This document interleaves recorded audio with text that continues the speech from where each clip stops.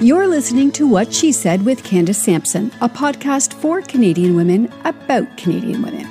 A mansplaining-free zone, What She Said is here to empower, educate, and entertain you.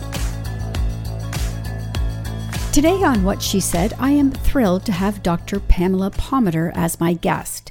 Pam is a Mi'kmaq citizen, a practicing lawyer, and a professor of Indigenous governance.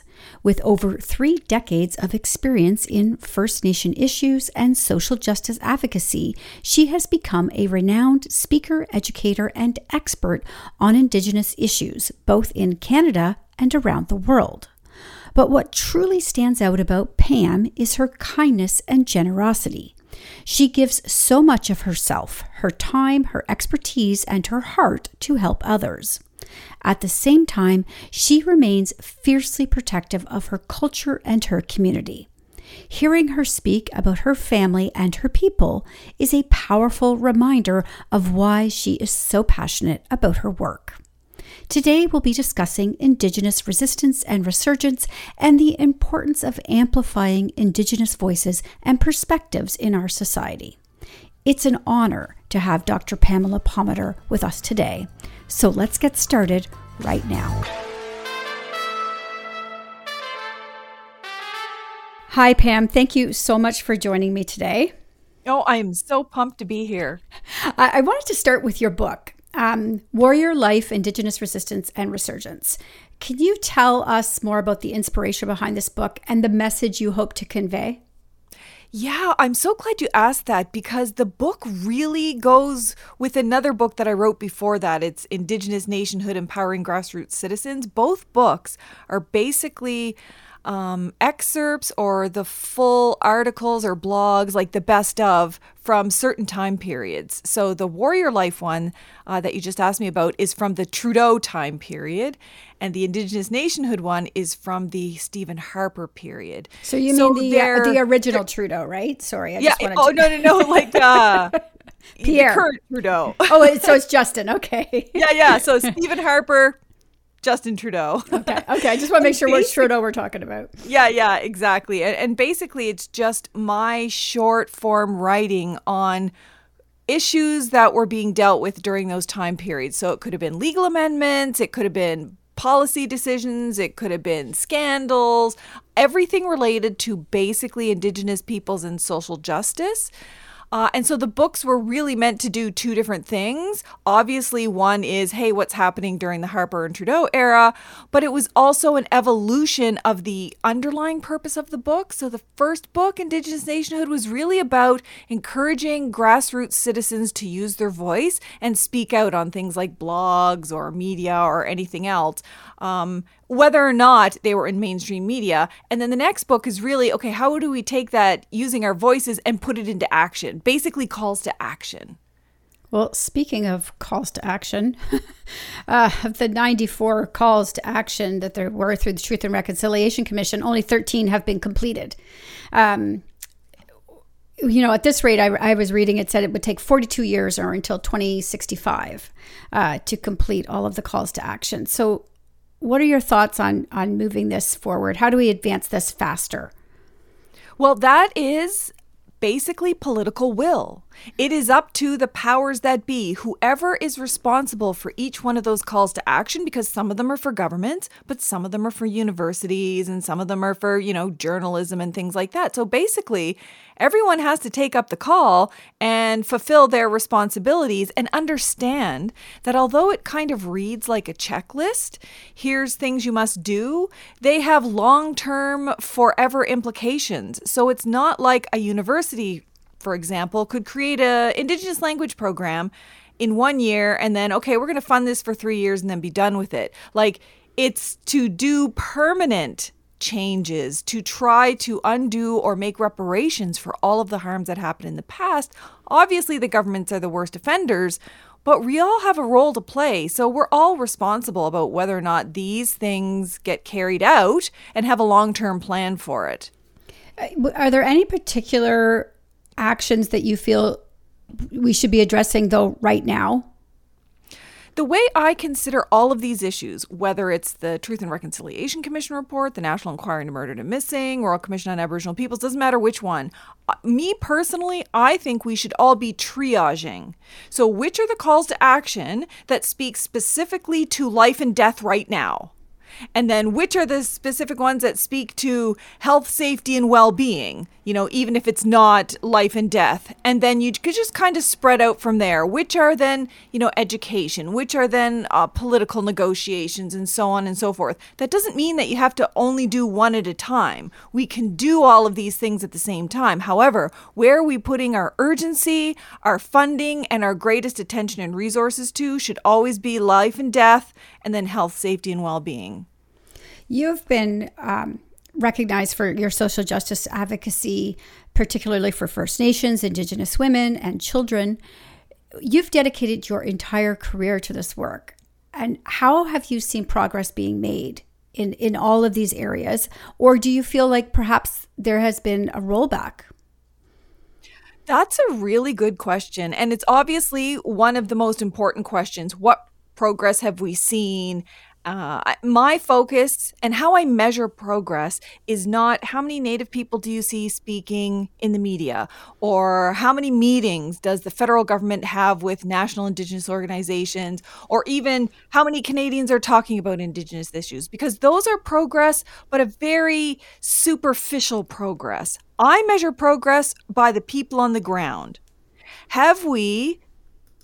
Do we have less Native people in prison today than when we started, say, 40 years ago, raising the alarm bells? In fact, we have a massive crisis. It is quadrupled over the last 40 years. Do we have less First Nations children in foster care than when we first started getting attention for this, however many decades ago? No, in fact, we have the highest numbers ever. We have the highest numbers of murdered and missing. We have the highest numbers of everything that the public knows about now, that government has talked about now and made commitments to now, but everything continues to get worse. That's how I measure whether or not we have success. If I can walk in downtown Winnipeg and I don't see any of my Native brothers and sisters homeless and living on the streets or freezing to death, those are the people by which we measure progress, not the stuff we see. Yeah, so this is definitely just what you've said. Sounds definitely more like regression as opposed to progression in this area. What's contributing to that? Well, I think there's a lot of misunderstanding. So decades ago, everyone thought the solution to everything Indigenous was public education. And public education is important, right? You want people to know about it. It does a certain thing. You want Canadians and community members to put pressure on government for change. All of those kinds of things are important. But every survey that we've done in the last 10 years shows that the majority of Canadians know about residential schools, murdered and missing, lack of water on reserve, violence, homelessness, you name it. But that hasn't translated into action. And that's my concern. We've done so much focus on education or awareness or sensitivity training that we haven't done anything to translate that into action. Now that you know better, how is it that you're going to do better? Here's the things you need to do. How do you make a lifelong commitment to that? And the reason why I'm pointing out Canadians is because we often look at governments and say it's the government's job. But my first response is, well, who do you think is working in government? Who is working on the police forces? Who's working at hospitals? Who are social workers? Who are gang members? They're all Canadians, right? So we need to be speaking to the people who are in these roles, because honestly, Canadians have the numbers, the relative wealth, education, power, and influence to change anything they want to. But have they? And are they committed to and make a lifelong commitment to that? And some, yes. We have growing support, growing numbers of allies, but not in the kind of numbers that would literally change everything that we need to be changed. So I want to move to social media for a second then, if I might, because you and I are the same age. I was stalking you, by the way. so I know you remember life pre-internet. Yes. But you're really active in social media. Your blog, Indigenous Nationhood, has gained a lot of attention, has been published as a book. So what role does social media play in the continuing fight for Indigenous rights? And is there a role that social media is playing on this regression we were talking about previously?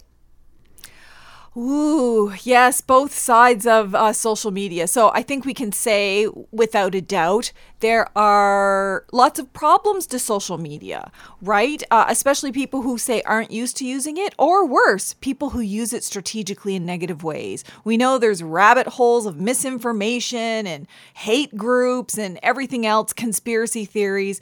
So that serves as a a significant distraction for people who use those venues to get their information or news or analysis, because, some people don't even have TVs anymore, right? Everything's online. At the same time, though, I think the benefits outweigh the negatives in the sense that social media has changed everything. Prior to social media, not just the internet, but social media specifically, the only people who had a public say in anything were politicians, heads of organizations, and the mainstream media had control over every message, whose voice got out there and whose didn't. We didn't even exist. Who would ever have thought of talking to a grassroots person about something political or legal? No, it had to be a legal expert from a very prominent university, the same go-to people. Social media more than leveled the playing field. Now, the tables are reversed. Where do mainstream media get information about important, significant social issues or environmental issues? It's because they're following activists and advocates. They're seeing in real time photos and videos and commentary of Facebook Live, YouTube Live, you name it. They get information secondhand from the actual people on the ground who are sharing that information firsthand without getting money for it, without any corporate influence. And I think it's changed everything. That's, the amount of information that we have access to is something unprecedented. Also, on the social movement front of things, or advocacy front, we can connect and strategize and plan in a way that we couldn't before. I mean, I was from the days when we had to have telephone calls, or we had to send fact sheets, or we had to, drive 20 people to a van to get to places and have meetings in person. Like, everything has changed. We can do it. It's also made it accessible for people who, say, weren't on the front lines because they were in a wheelchair. They couldn't go to the front lines before. Now they can be just as much a part of the revolution because we have this online access where if you have a hearing disability, well, you can get closed captions, So it's broadened it out for so many more people that didn't have a say or didn't have a part in social justice. And I mean, obviously, it just expands how many people know about these issues when it's on every social feed, which is a really good thing. But then there is, as we said, that pushback of the disinformation and misinformation that comes out, and the hate accounts. Do you get a significant amount of hate on the social media that you post? Oh, most definitely. And you can pretty much predict which kinds of YouTube videos or podcasts or blogs or anything that I do online, even mainstream media, which will get the hate. It's almost always when I'm speaking about white supremacy or hate groups, almost always guaranteed, or pipelines.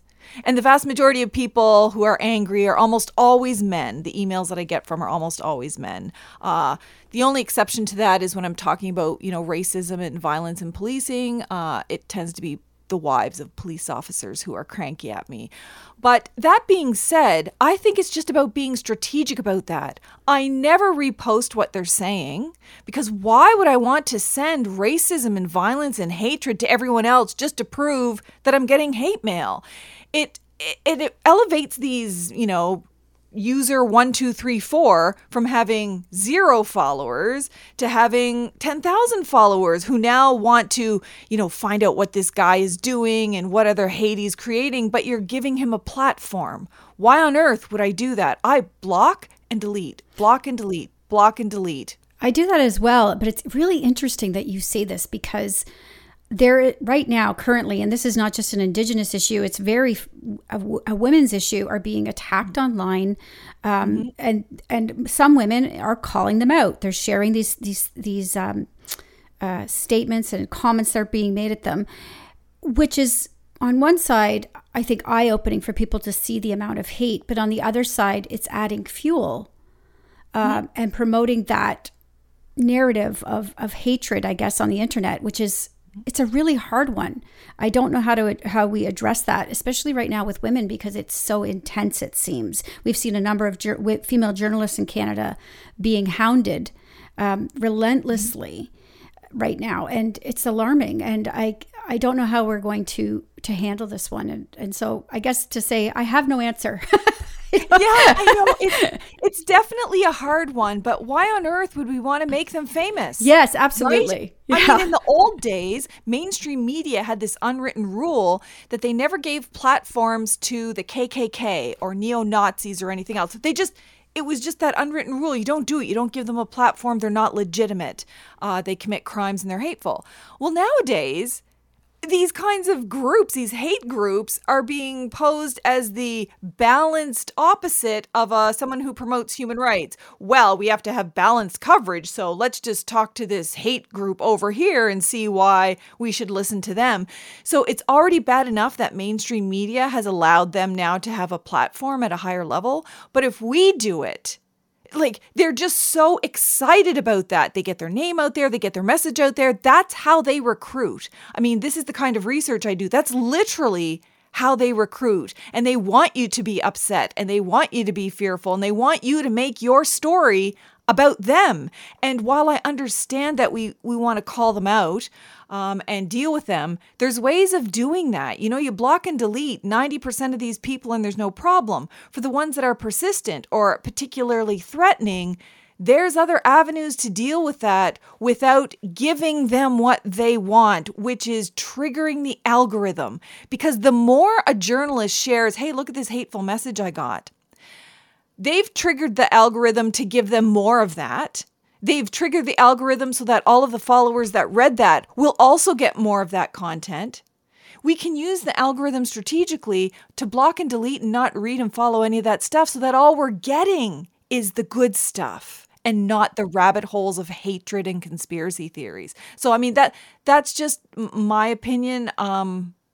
Obviously, other people think differently, but it's who wants to see that every day in their feed?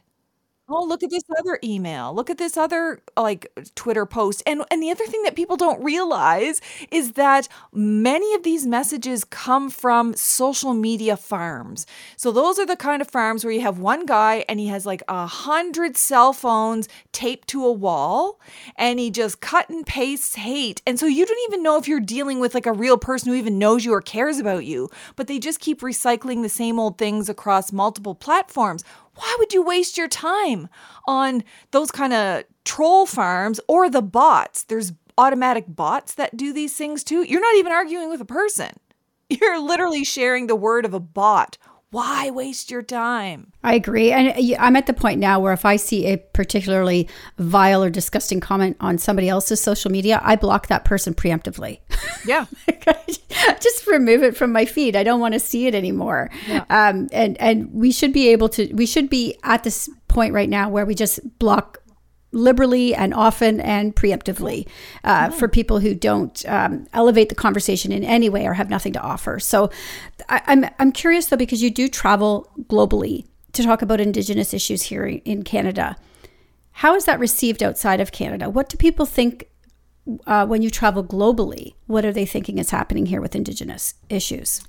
In almost every instance, it is shock and awe, because Canada has spent a great deal of money, time, effort, and PR to make it look like the best place to live on the world, that they're so committed to multiculturalism and human rights. They're the defender of human rights. They're out there calling out other countries committing genocide and human rights violations, and they should. Every country should do that. They're quite shocked to find out that Canada is guilty of genocide, that Canada has an Indian Act that's still telling Native people who's Native and who's not, that there's no clean drinking water, that they're incarcerating Native people faster than they can arrest them. They're shocked to hear that because Canada hasn't been forthcoming. What I like, though, is that there's a ramification for that. So once they know better, I find people, institutions in other countries, organizations in other countries, even some other governments, change their way of thinking about Canada and start questioning Canada on what is doing, what is not doing, and holding them to account. For example, Canada's found guilty of genocide of Indigenous women and girls, has done nothing about it. They didn't get their request for a seat on the UN Security Council, which is a very powerful and esteemed seat.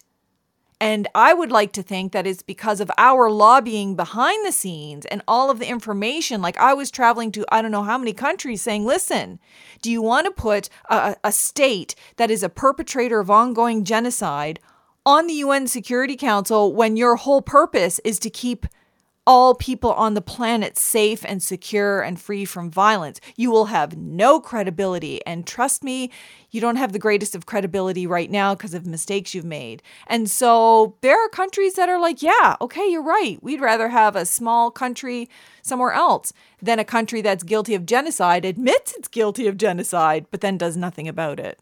Are you looking for authentic, high-quality, and handcrafted seal, fur, and leather products created by Canadian Indigenous fashion designers and artists? Look no further than Proudly Indigenous Crafts and Designs, or Pick&D for short. Their e-commerce platform celebrates and showcases the skill and creativity of Indigenous fashion designers and artists. These innovative artists combine traditional sewing techniques with a contemporary approach to create modern and timeless accessories, footwear, clothing, and home decor products. And when you buy from Pick&D, you are not just getting a beautiful and authentic seal product, you're also supporting Indigenous communities. Proudly Indigenous products are natural, eco-friendly, and of the highest quality. So visit proudlyindigenouscrafts.com today and experience the beauty of Indigenous craftsmanship. Pick&D, proudly showcasing Indigenous fashion and supporting Indigenous communities. Let's move on to Idle No More. You were one of the original spokespeople and organizers of that movement. And how has that evolved and changed since that time?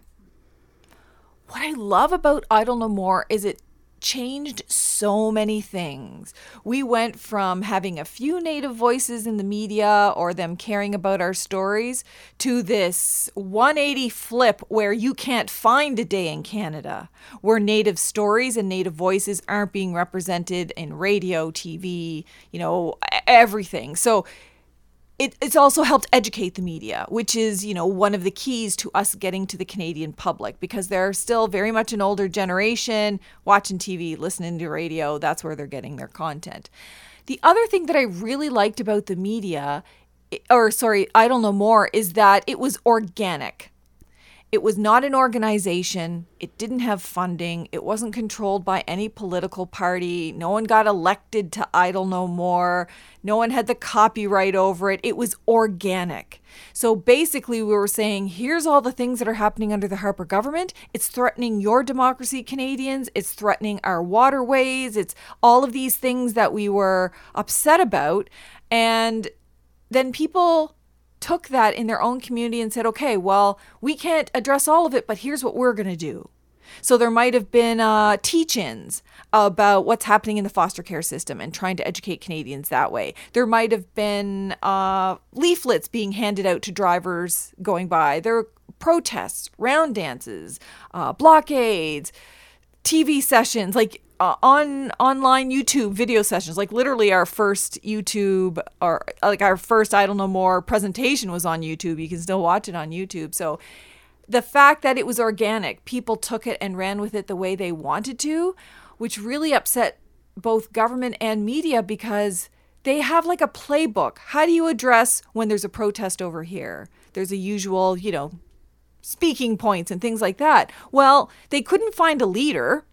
They couldn't find one specific issue, and they couldn't keep track of all of the things that were happening across Canada all at the same time. So literally, they didn't have the playbook for that. And you could see that they didn't know what to say. They didn't know how to handle it. And those are the kinds of innovations and changes and evolutions we need to make in social movements, because they have a playbook for everything we do. We need to keep shaking it up. And Idle No More shook it up to such an extent that the media is better. I think universities are better. I think our relationships within our communities are better. And we have far more ally partnerships. We've effectively merged social movements. So I don't know more, you had Black Lives Matter marching with us. And then when Black Lives Matter was prominent because of something that was happening currently, we marched with them. So there's a way to merge our movements and follow the one that needs to take the lead in that moment. And I think that's really changed our family of social justice people. You mentioned, it's changed universities, and you have 4 university degrees.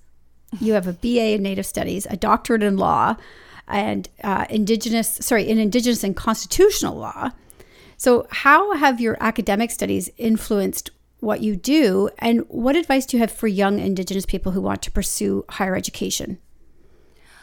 I would tell young Indigenous people, listen, don't undervalue the education you get in your families or in your communities or nations, clans, villages, houses, whatever it is, because that traditional education, whether it be language, custom, worldviews, values, how you analyze things, the things that we think are important in life, they ground you to go into post-secondary education and deal with what is still very much a white, mostly male institution with lots of racism, lots of sexism, lots of misinformation. Politics are real in universities. And while there's lots of universities trying to change, lots of colleges trying to change, some that are doing really well and have been for several decades, there you will still come across everything that you can imagine in courses from students, from advisors, within the curriculum that's wrong. And you need that armor that you get from your culture and identity and value and morals to use what you learn, even the bad stuff, and turn that and use that as a tool to bring down that bad stuff. So, law school is painful. Oh my gosh. It's Canadian law. It's the common law. It all comes from, overseas, with no respect for Native rights. But in that, I learned how do Canadians challenge Canadian laws? How do they defeat Canadian laws? How do they amend Canadian laws? How do they bring down things that are wrong? So you can use it as a tool then to take down the system that is so racist and oppressive and achieve justice, social justice from that. And so, I'm sure it's much better now. Like I look at all the programs now, and there's like Indigenous language programs, and there's, Native student societies. And oh man, I wish I had all that when I went to university. But that said, I think we're making improvements in that regard, and hopefully that just continues, but never discount your traditional form of education. I think that's what grounds you in life. Tell me about your childhood then for a bit. Did you have that traditional education? Oh my gosh, I had it with a vengeance. And I say that lovingly because I had 8 sisters and 3 brothers. And they're almost all older than me, and they were all very politically active, socially active. They were protesters and organizers. They were holding community information sessions. They were negotiating with governments. They worked or volunteered at every Native organization you can possibly imagine. They were countering unjust Native laws, and that was my childhood. So, imagine being a little girl and you're like, I think I'm going to go play with my dolls. Nope, you're coming to this protest. I don't know what it's about. I don't know what it means. I don't know why people are upset. But over time, I've come to understand why they did that. So that it wouldn't be a job, it wouldn't be a volunteer thing. It's an inherent part of our identity. And I've learned that you can't call yourself Mi'kmaq unless you are contributing to the Mi'kmaq Nation and the well-being of Mi'kmaq people, and you have to make it your life. And so I just followed them. And then, when you get older, it's like, oh, I want to be like my brothers. I want to be like my sisters. And so I've been striving to be as wonderful as they have been my whole life. I'm sure I'll never ever achieve that, but I am all the good things that I do because of them. Any of the bad things, those are my mistakes. But I love them for that kind of education. You're making me emotional here. People can't see this, but like I am overwhelmed with emotion just listening to you talk about your family, because it's so loving. And I love hearing that. And if anybody's wondering why you're an activist, I guess that's why. Yeah, exactly. I mean, I just think about it all the time. Yeah. It becomes a part of you. It's your blood. So you don't know any other life. You only know, how do you care about people? How do you care about the environment? How do you protect animals? How do you make sure everybody is safe and healthy? Like, that just becomes your mission. And I'm so thankful for that.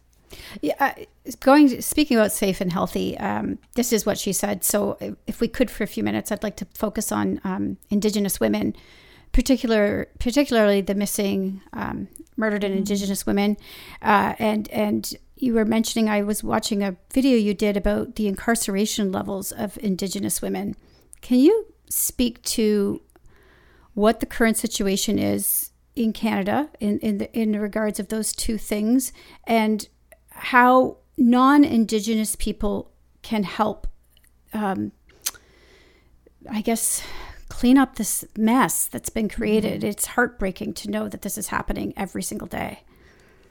I'm so thankful that you asked that question, because within the whole buffet of human rights issues and environmental rights issues, the one that gets the least amount of attention are people who are incarcerated wrongly and people who are incarcerated and treated poorly in prisons and jails, because most people have this belief, oh, well, you wouldn't be in prison if you didn't do anything wrong. And that is categorically wrong. Statistically, all the social science data shows that. I mean, I don't know how many reports, inquiries, commissions, coroner's reports, you name it, that have said every step of the Canada's justice system is racist, and not that kind of unconscious bias. Oh, I didn't know I was targeting and beating up a Native person, but the actual conscious targeting, profiling that the justice system does. Obviously it starts primarily with police forces, and then they're the feeder group to put you into a system that doesn't respect Indigenous rights, that treats Indigenous peoples differently and worse. For example, you're far more likely to be targeted, profiled, brutalized, sexually assaulted, and arrested by police if you're Indigenous. You're far more likely, once you are arrested, to have multiple charges and worse charges than a non-Native person in that situation. Then, because you're Indigenous, you're far more likely to be convicted than a non-Native person, and then you're far more likely to be incarcerated in higher levels of security. So in the old days, we used to think these things called Gladue reports, where you make a report to the court and say, listen, this person was trafficked as a child, they were in and out of foster care, they've been abused their whole lives, they didn't get any programs and services. Take that into account when we're thinking about what the rehabilitation plan is for that person. Instead of doing that, even those Gladue reports have been weaponized against Native people. If you go in with a story about what happened to you in your childhood, you can pretty much guarantee you're going to maximum security, and you're not going to get rehabilitation programs, because they're going to predict that you're going to be dangerous and hard to deal with in prison. So everything about the justice system, you're less likely to get parole. All of it comes together. So the situation where we are right now with women, for the first time ever, of all the women that are in federal institutions, so in federal prisons, 50% are Indigenous women. Indigenous women make up less than 7% of the population, yet they are 50% of those in federal institutions. And although that sounds bad, and it is, because it continues to increase every year, that doesn't include provincial jails and holding cells. So in some of those provincial jails and holding cells, you can have in women's ones up to 80% Indigenous women. That's just ludicrous. When you go to corrections, if you look at all of the kids that are in corrections, so let's just look at all the little girls that are in youth corrections, you can have 98% Indigenous girls. Now, unless all Indigenous people are terrorists and evil and violent, it is very clear that not only is this system racist and targeting and neglectful and breaching human rights violations, but they're not doing anything about it. And that's the crisis, because it will only get worse. And then you condemn people. If you take a child and put them in foster care, they're far more likely to end up in youth corrections than ever graduate high school. If you put them in youth corrections, they're far more likely to end up in prison as an adult. Once they're in prison, you're far more likely to gather more and more charges inside of prison because people discriminate against you and not get any programs. I mean, if you ever get out, by the time you get out, you've effectively served a life sentence, because you're not going to be able to get a job. You're not going to be able to volunteer anywhere. You're not going to be able to do anything to contribute to society. Why on earth are we condemning our kids to this future? I don't know where to start with that. What can we do then to change this system, particularly non-Indigenous people who need to be participating in this? What organizations are there that we can lend our support to, lend our voice to? Who do we speak to? So I always tell people, especially if they're new at this or have been trying to, thinking about what can they do, always start local. What is your local First Nation saying they need right now? So in one local First Nation, maybe they don't have a problem with incarceration rates for adults, but they have one with youth corrections. What are they saying they need? Do they need you to sign a petition? Do they need you to donate to a legal fund? Do they need you to advocate in Parliament or send letters to the Senate? Like, follow the lead of Indigenous peoples about what they need and want in your local area. Because obviously what's happening in the Maritimes is nowhere near as a crisis level as what's happening in Manitoba, Saskatchewan, and Alberta, for example. I mean, those are crisis level incarceration provinces. And I'd also say each person has their own sphere of influence. You might be a teacher. You might be a police officer. You might be a doctor. You might be a lawyer. Like, wherever you work, wherever you can exercise that sphere of influence to steer people towards dealing with this issue, then do that. And I never ask anyone to jeopardize their job or jeopardize their personal safety, ever. Advocacy is about living another day to be able to continue to advocate. So wherever you are in your sphere of influence in a safe way, you need to forever advocate on behalf of those who are not getting any of the attention or whose voices are dismissed. And we need to hold institutions to account. It's generally only Canadians, when they get really upset and maintain issues in the media, that issues will be dealt with within institutions. Policing is one of the worst ones, and nothing ever gets done simply because we've shown some statistics. Hey, look at how many Native people you killed. In fact, you kill more Native people than anybody else. Unarmed Native people, people who hadn't committed any crimes.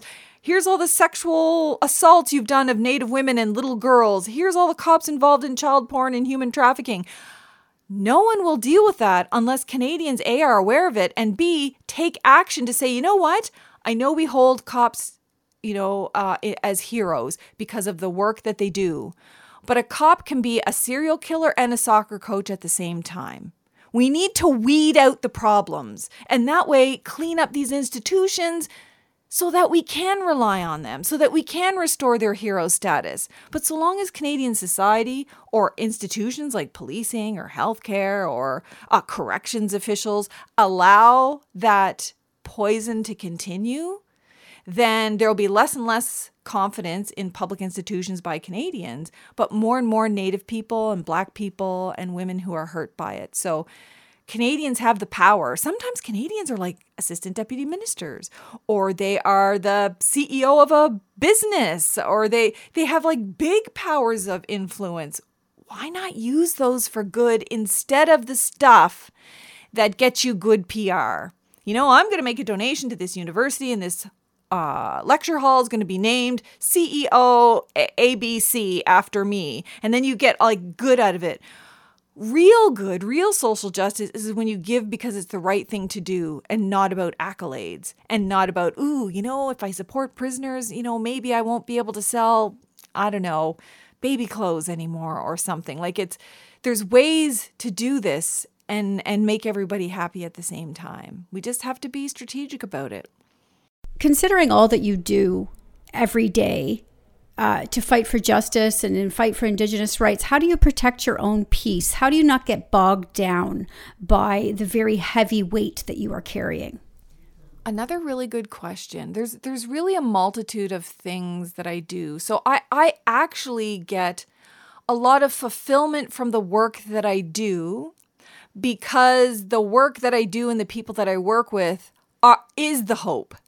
So when I see land defenders on the front lines defending territory, or water protectors protecting water, or, people out there protecting First Nation kids in care, or people in prisons, then I know it's okay and we're going to be okay because we're going to get the job done. There's still people that care. If I didn't see anyone, if there wasn't anyone that I could work with on any of these issues, that would be a cause of much stress and concern and loss of hope. So thank goodness we have warriors on the ground. The other thing is that the people in social justice movements, for the most part, not to stereotype, end up becoming your really close friends, like brothers and sisters, because they're going through what you're going through.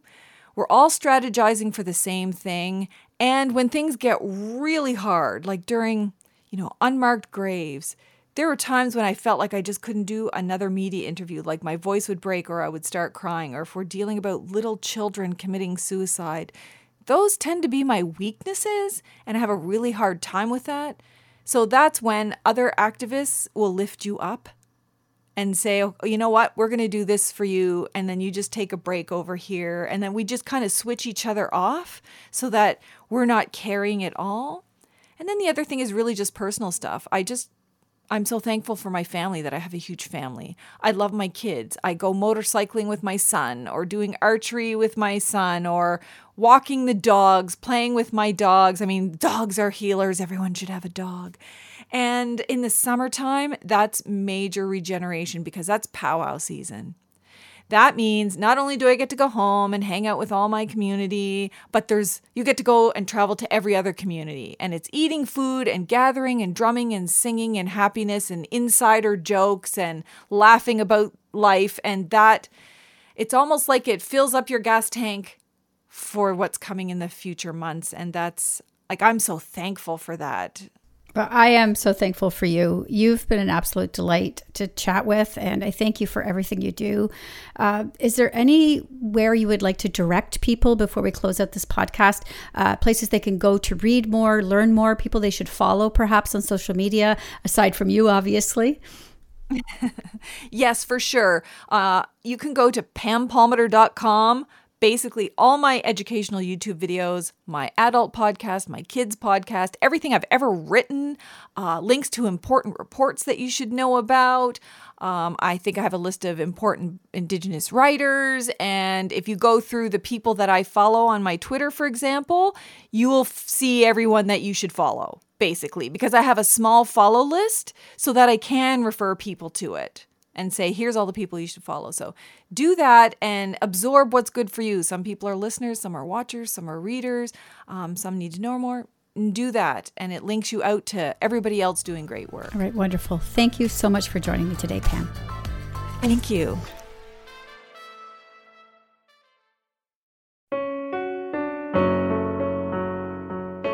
Hey listeners, I'm Christy. And I'm Melissa, and this is Buried Motives, where we dig deep into the details of some of the most gruesome dirtbag murderers. She said she enjoyed hurting things that can't fight back. And that is a disturbing view into the mind of a murderer and such a dirtbag. Yeah, that's not even strong enough words. This is totally a recipe for disaster. And not to justify whatever is going to happen, but you can totally understand and see how this would be in the works. If you were only to look at what she did later on and not know any of that history, she would appear like off the wall crazy. Oh, 100%. Because we're not even close to getting to the end yet. But you can just see this pattern and all this kind of stuff developing in her, which is what we're here for. We're digging deep. Join us each Thursday as we unearth the dirtbags that live among us and the motives buried there. Hope you join us as we exhume the truth.